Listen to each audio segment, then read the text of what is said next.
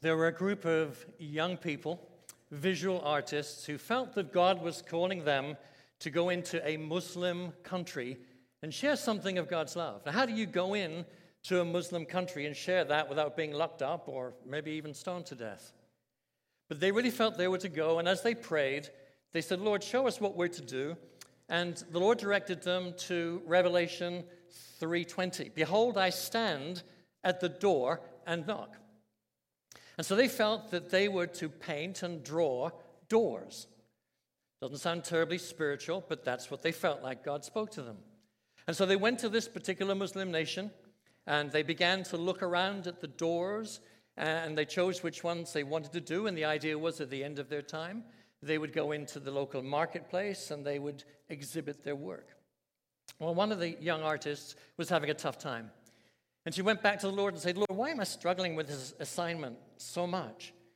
And she felt like the Lord spoke to her and said, I want you to focus on the lock, on the keyhole. And so she went and she began to do her work. And as she came to paint the keyhole, she made it central to her painting. And she painted as if you were looking through the keyhole. And she painted a corridor. And down at the end of the corridor was a door that was slightly ajar. And coming out of the door was light. And when she finished, she said, Lord, how on earth are you going to use this?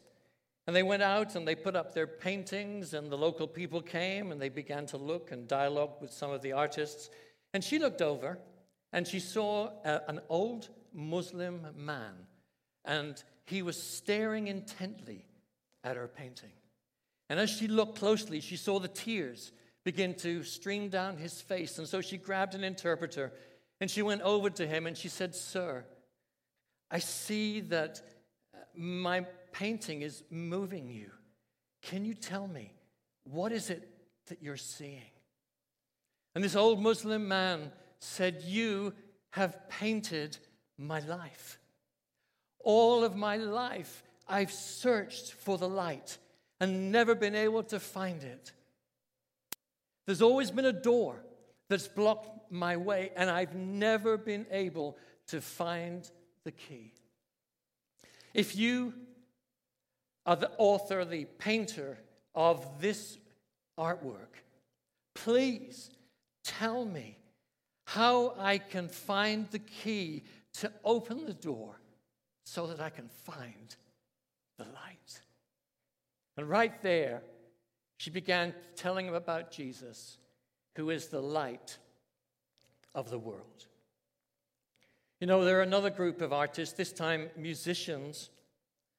The Bible actually introduces us to them. And these musicians, these artists actually went to another country as well. The problem is they didn't have a very great experience. In fact, they wanted to come home so badly. They refused to perform. And they even laid aside their musical instruments. And just all they could think about was going home. Let's have a look at the scripture. Psalm 137.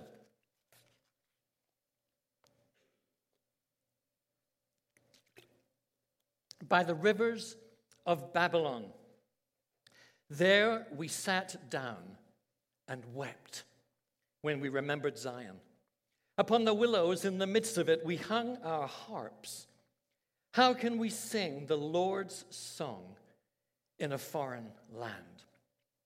Who were these artists? Well, they were part of God's people who had previously lived in Jerusalem, but because of the idolatry of God's people, God had allowed Nebuchadnezzar's army to come down and to lay siege of Jerusalem and destroy the temple and destroy the walls and drag the people of God to Babylon, modern-day Iraq, as captives, as exiles.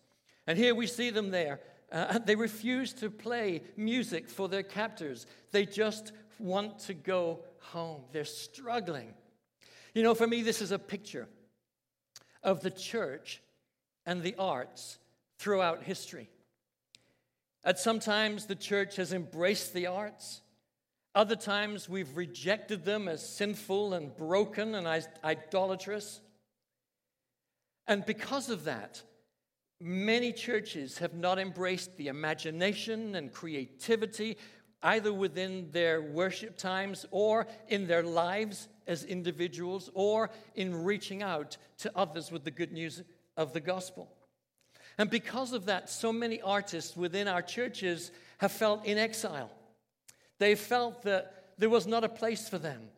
Because, you see, the church didn't understand their gift and the world didn't understand their faith.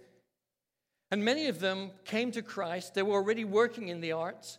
And they were told, hey, you're now a Christian. The arts are not compatible with Christianity. You need to give up what you're doing and doing something spiritual for God. And so they gave up their gifts and they began to do other things. Others in the church said, if you don't understand my gift, if you don't make room for my gift, then I'm out of here. I'm leaving the church. And so they've left, and today many of them are not walking with God. And I meet them all over the world, and many of them are wounded. They are very hurtful in terms of the things they say about the church. They don't have anything good to say. Tragic. How could this happen?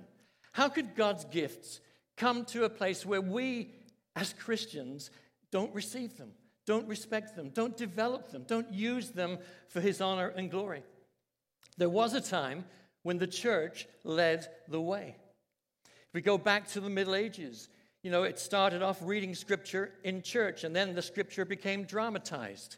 And then they began to put actors together who would act out the Bible stories. And then they took it out of the church into the marketplace, and they would perform the stories of Scripture. They called them miracle plays or mystery plays. And then they would go from city to city telling the stories of the Scripture through reenactment. And through the ages, we've had believers who have created amazing architecture, great cathedrals, and they did it to the glory of God. And in those cathedrals, they put stained glass windows of stories from the Bible, because in those days, many of the people couldn't read. They were very often spiritually illiterate, and so they created these beautiful stained glass windows to help educate, to help teach people the stories of God. And today, of course, we can go to the museum and the concert hall, and we can see great paintings, and we can listen to great music, which are done by Christians years ago, all to the glory of God. Look at Johann Sebastian Bach, a man who loved God with all of his heart, and every time he finished a new score, he would write at the end of it, Soli Deo Gloria, solely to the glory of God. But in the Reformation time, what happened was that the reformers had seen clearly that the visual, the artistic, had to a large extent become idolatrous. People weren't worshiping God, they were worshiping the art, they were worshiping the sculpture. And so the reformers, they destroyed much of the artwork that existed, that had been created in the church. And they were right to do so. The problem is, what happened was we threw the baby, as we say in England, out with the bathwater. And we became, in the Western church, we became people of the Word. And we built our churches, and the pulpit was always in the middle and the central part of the church, just to emphasize. We weren't people of the image. We weren't people of the visual. We were people of the Word. Thank God for the Word. Jesus was the Word of God. But Jesus was also the image. It says he was the image of the invisible God. In Jesus, Word and image come together. And we need to recover what has been lost. And the exciting thing for me is this, that as we look at this verse, these artists struggling, longing to go home, there was a time when God said to them, your time is up. I'm taking you home. You're going back to Jerusalem. You're going back to where you belong, where I created you to be. And I believe today that is what's happening in this area of imagination and creativity. Around the world today, the Spirit of God is speaking to individuals and saying, I have given you a gift. And I want you to take that gift, and I want you to develop it, and I want you to use those creative gifts for my glory. Churches now are beginning to embrace more and more creative worship where when they come together, they celebrate the goodness and the gifts of God through creative expressions as they bring all that they are into that place of worship. Look at the mission organizations. I work with many of the major mission organizations around the world. And today they have one question: how can we be more creative? How can we use our imagination in a better way to reach out to a world that is so arts-driven? It's so communication-driven. It's so imaginatively driven. How do we reach this generation? And I want to tell you there's a reason why we're losing much of this generation. It's because we're not speaking their language. Today, the language of our culture is the language of the imagination. It's the language of the arts. And so often, because we won't engage those areas, those good gifts from God, young people don't want to be a part of it. They don't understand. It's not the way they communicate. And there are those who are called to the marketplace, the culture. And sometimes they're criticized. Well, why don't you do something for God? Like, do something in the church. And they would respond and say, I am doing something for God. God's called me to take my gift into the culture, into the marketplace. I know it's distorted. I know there's much brokenness in the arts world. But God has called me to go into that world and to bring His hope, to bring His joy, to bring His story, so that that world may begin to change and reflect something of who God is. And they're in the marketplace, and they need our prayers. Do you know when God communicates with us? 75% of the Bible is made up of stories. 75%. 15% of the way God communicated to us in Scripture is poetry. Only 10% of the Bible is actual teaching, like I'm doing right now. Didactic, propositional, instruction. 90% of the Bible appeals to the imagination through stories and poetry. And what have we done as the Church of Christ today? We have reversed that pattern as we retell that story. So today, 90% of the way we retell the story is instructional. Maybe 10% appeals to the imagination. This is not the biblical pattern. And we need to return to that. I don't know how much you know about the influence of the arts today, but the arts are literally shaping our culture globally in unprecedented ways. As Christians, we're called to fulfill the Great Commission, to go into all the world and disciple nations. The people that are discipling the nations today are the artists and the entertainment industry. And much of it is broken. And so wrong understandings and wrong values are being perpetuated. So how do we move forward? Does God give us a mandate? I mean, seriously, is God interested in the arts and the imagination? I mean, surely God's got better things to think about. There's a world that's broken and dying out there. Well, let's go to Scripture, because anything that we want to live our lives by needs to be rooted and based in Scripture. So let's go to Genesis 1:1.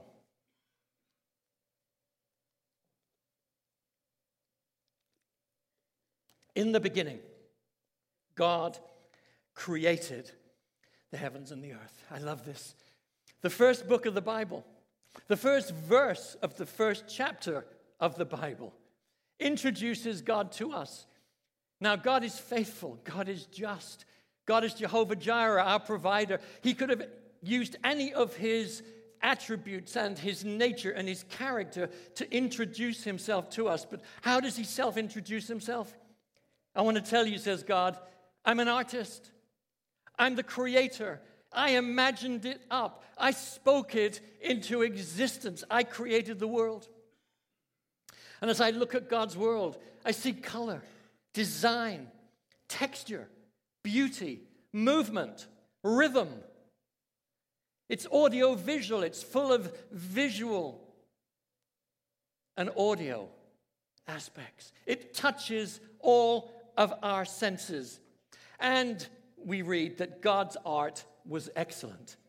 When He'd finished each day, He looked at what He had created, and He said, "It is good." And at the end of the time of creation, he looked at all that he had made, and he said, "It is very good." God declared his artistry to be excellent. But it doesn't end there. As we turn to Genesis 1:27, we read this. So God created man in his own image. In the image of God, he created him. Male and female, he created them, made in the image of God. We call it the imago Dei, the image of God. And theologians have discussed for centuries, what does that mean in all of its fullness? But one of the things we know for sure is the image of God in each one of us is that we are able to imagine, we are able to be creative in some measure like the God who created us and who created the world. And I want to tell you this morning, creativity is not the sole domain of the artist. I guarantee there are people here this morning who have said to yourself and have said to others, I don't have a creative bone in my body. I want to tell you, you're completely wrong. Because based on the Word of God, I can tell you for a fact that you are creative. You may not have developed it. You may not have recognized it. You may not have felt that it was important. But I want to tell you, you're made in the image of the artist God, and you are creative. It's part of who we are. It's part of who God created us to be. So as the children struggle to define imagination, the dictionary tells us that it's the ability to form mental images that are not present to the senses. We talk about our mind's eye. I saw it in my mind's eye. Well, we know our mind doesn't have an eye. What we mean is, in my imagination, I saw it. Warren Wiersbe, biblical scholar, pastor, describes the imagination as this. It is the image-making faculty in your mind, the picture gallery in which you are constantly painting, sculpting, and designing. Did you know that every time you imagine lying on the beach during this miserable winter, you were painting a picture? I actually saw myself lying on a beach, bathing in the sun, but I never actually acted on it, so I never got to experience it. But that's the imagination. We paint, we sculpt, we design, and it's happening constantly, every moment of the day. Without imagination, have you ever thought about a world where you would live with no imagination? If we didn't have the gift of imagination, we could never think beyond this very moment. If we were sick this morning, we could never imagine a day when we would be well. If we didn't have imagination, we would have no hope because we couldn't imagine hope. And if we can't imagine hope, we can't imagine faith because faith is built on hope. And so even our very faith has its roots in the imagination, the ability to imagine. I was brought up in London, England, in a Christian family, very strict. The arts were sinful, worldly, not something that a Christian young man would ever engage in. So I didn't. I saw my first movie at 19 years of age, my big act of rebellion on the way to university. You know what? I didn't like it. I didn't enjoy it for a second. Because all the way through the movie, all I could think about was, what if Jesus comes back and finds me watching a movie? That's how I'd been brought up. I didn't know what would happen, but it never sounded good, so I'd never done it until that moment. And this was 1965. London, England, so creative, the rock music, the Beatles, Help album was in the charts. I went to university and I met a young man who told me that he was a Christian and he had a Christian rock band. And I'm saying, what? A Christian what band? A Christian rock band. And he said, you know what, we have a concert this weekend. I'm really struggling because my drummer's sick. You don't play the drums, do you? I said, no, sorry about that. And when we finished the conversation, he said, I've got to ask you again, please, would you be willing to try? So I said, okay, I'm willing to try. Like flying to the moon for me. We spent 3 days in the basement rehearsing, and at that weekend I was in my first rock concert. I had hair in those days that I was a move it around. But I began to realize, and actually I stayed with that band for 7 years as we toured through Great Britain. I was beginning to realize that God had given me gifts, creative gifts, but my church had never encouraged it. My home had certainly never encouraged it. My school had never encouraged it. Now I was beginning to discover that God had invested things in me that I was totally unaware of before. Let's turn to Genesis 2:9. And the Lord God made all kinds of trees grow out of the ground, trees that were pleasing to the eye and good for food. You ever notice that verse? There's utility there. Because God made food, trees that were good for food, right? Function. We need food. If we don't have food, we die. But God chose to make those trees not only good for food, but what? Beautiful to look at. Why would God do that? Well, first of all, God's an artist. Beauty is a part of who he is. But he made you and I in his image. Why would God put trees in our world that were beautiful if he didn't give us the ability to appreciate beauty? He did. We need food, but we also need beauty. I have a friend who has run refugee camps around the world with tens of thousands, sometimes hundreds of thousands of refugees in terrible conditions, a total lack of humanity. You know what he said to me? He said, we found one way to rehumanize, if you will, these people. We bring flowers into the refugee camps. And he said, from the moment we brought flowers in, we just saw people change and respond. We were created to express beauty, but also to receive beauty. It needs to be accepted in our lives. It feeds our soul and our spirit. Let's move on to Exodus 31. See, I have called by name Bezalel. I have filled him with the Spirit of God in wisdom, understanding, and knowledge, and in all kinds of craftsmanship to make artistic designs. And in the hearts of all who are skillful, I have put skill. What's happening here? Moses is up on the mountain. He's talking to God. God is giving him the 10 Commandments. And in the middle of the 10 Commandments, God says to Moses, by the way, Moses, I've called an artist. I've called him by name. His name is Bezalel. And I have a specific task for him and those I've called to work with him.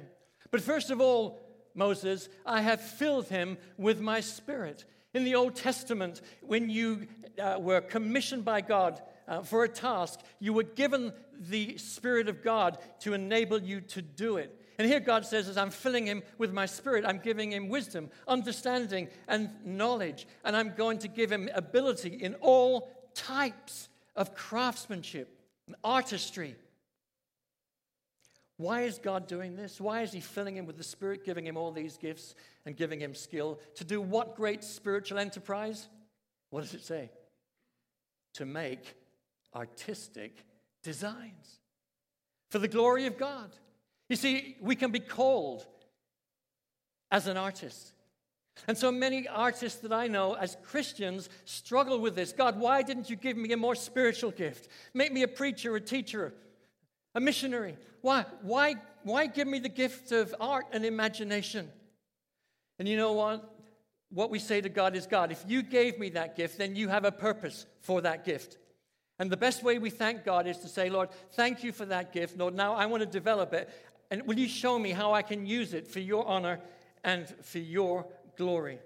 The most spiritual thing that any of us can be doing is to take the gifts that God has given us and to use them for his glory and for his purposes. And if you have skill, if you're skillful, guess who put it there? God says, I have put skill. Numbers 21 takes us to another part of the Bible. And then the Lord said to Moses, make a fiery serpent, set it on a pole. And so Moses made a bronze serpent, and he put it on a pole. And so it was, if a serpent had bitten anyone, when he looked at the bronze serpent, he lived. What's happening here? The children of Israel are in the wilderness. They're almost at the promised land. And now they start to grumble again about the manna burgers. Manna burgers for breakfast, manna burgers for lunch, manna burgers for supper. But you see, it really wasn't an issue of their stomachs. It was an attitude of their hearts. They were rebelling against God, even accusing God that he'd brought them out into the desert to kill them. And so God takes his hand of protection off of them, and he allows those snakes to bite the children of Israel. And they get sick, and many of them die. And so they come to Moses and plead, and Moses goes to God and pleads on behalf of the people. And what does God say? Moses, make a work of art. Make a sculpture. You see the real snakes there? I want you to make a replica. I want you to make a work of art, a sculpture, in the likeness of the real thing. And I want you to put it up on a pole. And anyone who looks at it will be healed, forgiven, restored. And so what does Moses do? He gets bronze and he crafts this bronze serpent. And when he's finished making it, he puts it on the pole. And those who looked see they're healed and forgiven and restored back into relationship with God. Was it the art that brought the healing? No, of course not. But God used it. Here God is using visual art. He's using non-verbal communication in the desert to speak healing and blessing and restoration to his people. And God is still doing it today around the world through the visual arts and through visual communication. Let's go to Ezekiel chapter 4. Now, Son of Man, take a clay tablet, put it in front of you, and draw the city of Jerusalem on it. Then take an iron pan, place it as an iron wall between you and the city, and you shall besiege it. God literally commissions a play, a drama. He tells Ezekiel exactly about the props. If you read further into that chapter, you'll see there were a ton of props that he had to make, backcloth that he had to draw, the city of Jerusalem. And then God said, now, every day, Ezekiel, I want you to act that out. I want you to enact besieging the city. And so Ezekiel would go and he would use all the props he had and he would fight against the city. He'd actually live out and dramatize this war epic as people watched. God was, of course, speaking about the exile that was about to come, about Jerusalem that was going to be besieged by Nebuchadnezzar's army. Another time, God told him, leave your house and walk around all day long. Have all of your belongings with you. And at night, mime digging through the wall. Why did God ask him to do that? Because he was not telling this time. He was actually showing his people what would happen. There was going to be a time, if they didn't repent, that they were going to be in exile, going from place to place. There was another time when Ezekiel was told to eat his food and drink his water. And in the view of everybody, as he did that, he was to shake. Why? Because God wanted to show his people that they would be in a place of fear when Nebuchadnezzar's army would come to destroy them. And we look at the other prophets, Isaiah and Jeremiah, Elisha. All of them have and express what I call the street theater of the prophets. And again, I've been personally involved in street theater and performance in over 70 nations of the world. I have seen God powerfully use dramatic representations of truth to bring people to himself. Psalm 150, praise him with the sound of the trumpet. Praise him with the harp and lyre. Praise him with the tambourine and dancing. Praise him with the strings and the flutes. Praise him with the clash of cymbals. Praise him with resounding cymbals. Hey, we have a full orchestra here, right? Brass, strings, percussion, winds. God says, when you come to worship me with everything that you are, everything that I have created you to be. Sing, music. And then there's that D word in there, a word which was banned in my house growing up. Dance. Dance. Christians don't dance, right? How tragic that we have allowed the enemy to take gifts of God and destroy them rather than realizing that we need to reclaim them for the glory of God. I was asked to do a series of lectures at a Christian university a couple of months ago, and I discovered that all of the students there, and there's 13,000 living on campus, every one of them is allowed to bring a loaded gun into the classes. I was shocked. But they have to sign a form that says they'll never dance. Is that crazy or what? Dance is banned, but loaded guns in the classroom? Apparently, that's okay. I've been going to China for many years, since 1982. And one of the things that I've wanted to do there for a long time is to do Handel's Messiah. I love that work of the life and death and resurrection of Christ. It hadn't been done in China for, 60 or more years because the communists would never allow it. But I was invited by the communist government, and that's another story for another time. But I saw the opportunity to do Handel's Messiah. And so I got the words of Messiah, which are right out of Scripture. I had them translated into Chinese, put them into the computer so that during the performance, the words of Scripture could be scrolled in Chinese. I picked the best orchestra in the south of China. I asked Howard Dick, who some of you probably will remember from the CBC, to come with his choir and to sing Messiah, and I chose other artists from Europe, from North America, and from China to do the solo parts. What an amazing thing that happened. I was there. The orchestra had never played it before until we taught them. The audience had never heard it before. And yet, as they looked at the words of Scripture and heard the music, I didn't see one person that wasn't weeping. The next day, the newspaper that went out in communist China to 40 million people, the headline was, "Messiah touches hearts." How do you do that? If we had taken the book of Isaiah and read it on the street or shared it, we'd have been put on the first plane home. But because it was the arts, it broke cultural, religious, and political barriers and went straight to the heart of people who needed to hear the story of God's love. The last verse I want to share with you this morning is Matthew 13:34. Jesus spoke all of these things to the crowd in parables.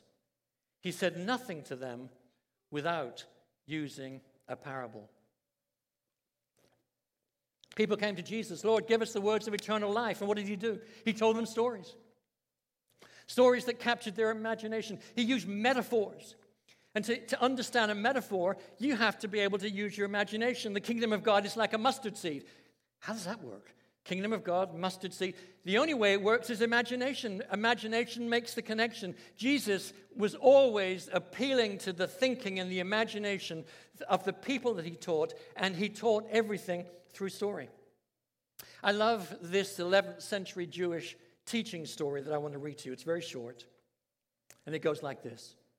Truth, naked and cold, had been turned away from every door in the village. Her nakedness frightened the people. When Parable found her, she was huddled in a corner, shivering and hungry. Taking pity on her, Parable gathered her up and took her home. There, she dressed truth in story, warmed her, and sent her out again. Clothed in story, truth knocked again at the villager's door and was readily welcomed into the people's houses. They invited her to eat at their table and warm herself by their fire. That's what Jesus did. He wrapped truth in story. And we can wrap truth in drama, in music, in visual art, and in any number of creative ways in order to reach people who need to understand and receive God's message. I'm almost finished, but before I finish, I want to tell you one more story. It's about a friend of mine who lives in Malmö, Sweden. And during the communist era, he was invited to go to Latvia to exhibit his work. And so first of all, he decided, well, before I do anything creative, I want to go live with them for a while. I want to understand what they're struggling with. I want to understand their questions. And so he went and he lived with them, and he went back to his studio in Malmo, and he said, God, would you help me? Would you help me create things that are going to speak to these people who are hurting so much right now? And there was one piece that I'm going to show you in just a moment, that when everybody saw it in Latvia, they just wept and wept. So are you ready? Do you have your tissues? Okay, I'm giving you warning. All right, let's have a look at what it was. Anybody weeping yet? You know, the Latvians wept. You might look at that and say, well, what is that? Bit of modern art? Maybe your response might be, well, my kids could do that. But I want to tell you, when the Latvians saw that, they wept because this was their story. Because you see the colors on the bottom, those bars of color, they literally are the flags of the Baltic nations. So they saw their flag there. So instantly they knew, this is about us. And then they looked at the red on the top. Well, they knew what that was because there was only one color that the communists used and kept for themselves, and it was the color red. And so when they looked at that, they immediately knew, this is our situation. Communism is pressing down upon us and trying to destroy us. Now, they wouldn't, for 1,000,000 years, have ever imagined there might come a day when the communists might not be in their country. Probably hadn't occurred to them. They were so under communism. But my friend Jan Erik has, and we look at it in the second one, he created this artwork in such a way that the top part could be removed. And what was he saying when he did that? He was saying to the Latvian people, very brave and courageous thing to do. He was saying, one day you will be free. One day communism will be toppled and you will be free. He brought hope. So their weeping was recognizing their condition, but also understanding the fact that there was hope now. There was hope. And then as the situation went on in the country, 9 months later, communism was gone. They were free 9 months later. And there was a big debate in the country. What do we do with the communists? Do we beat them, imprison them, torture them like they did for us? Or do we forgive them? And there was a big national debate. And on the editorial of one of the top magazines in the country, on the first page, was this next painting of Jan Erik's, one that he also felt that God had spoken to him to do.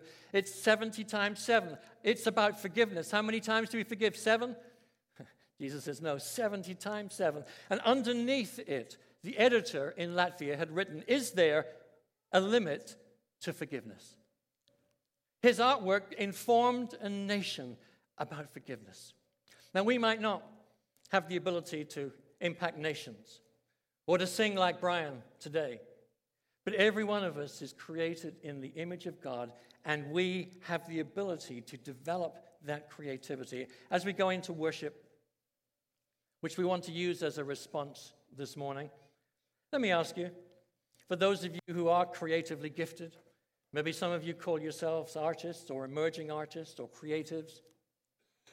I want this morning as we sing this worship song, would you thank God afresh for your gifts because, He's the one who gave them to you?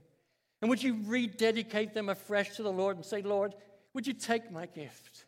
And would you use it for your glory, whether it's within the church or outside the walls of the church? Would you use it for your glory? I'm sure there are some of you here this morning too who look back on your lives at a time when you were creative. There were things you used to do, but for some reason life crowded them out. Or maybe you didn't feel that they were valuable, or that you didn't feel that you could give time to them. Ask the Lord this morning if you're to pick those gifts up, if you're to take them afresh and recognize them as good gifts from Him to be developed and used to nurture you and the body of Christ and the world beyond. There may be those this morning who have been wounded by the church. Maybe you're an artist, but churches you've been to have wounded you because they rejected your art, didn't allow it to be used, or didn't respect it, and you were hurt by that. I want to encourage you as we sing this worship song, would you come to the cross this morning? Would you bring your pain and your hurt and leave it there? And experience his love and affirmation.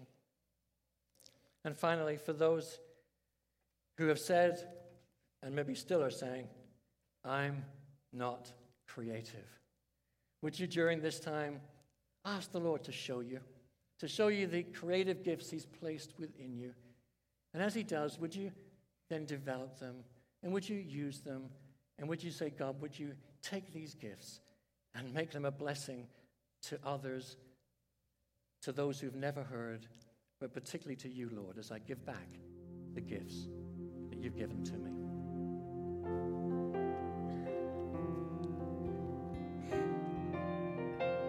Would you stand with us?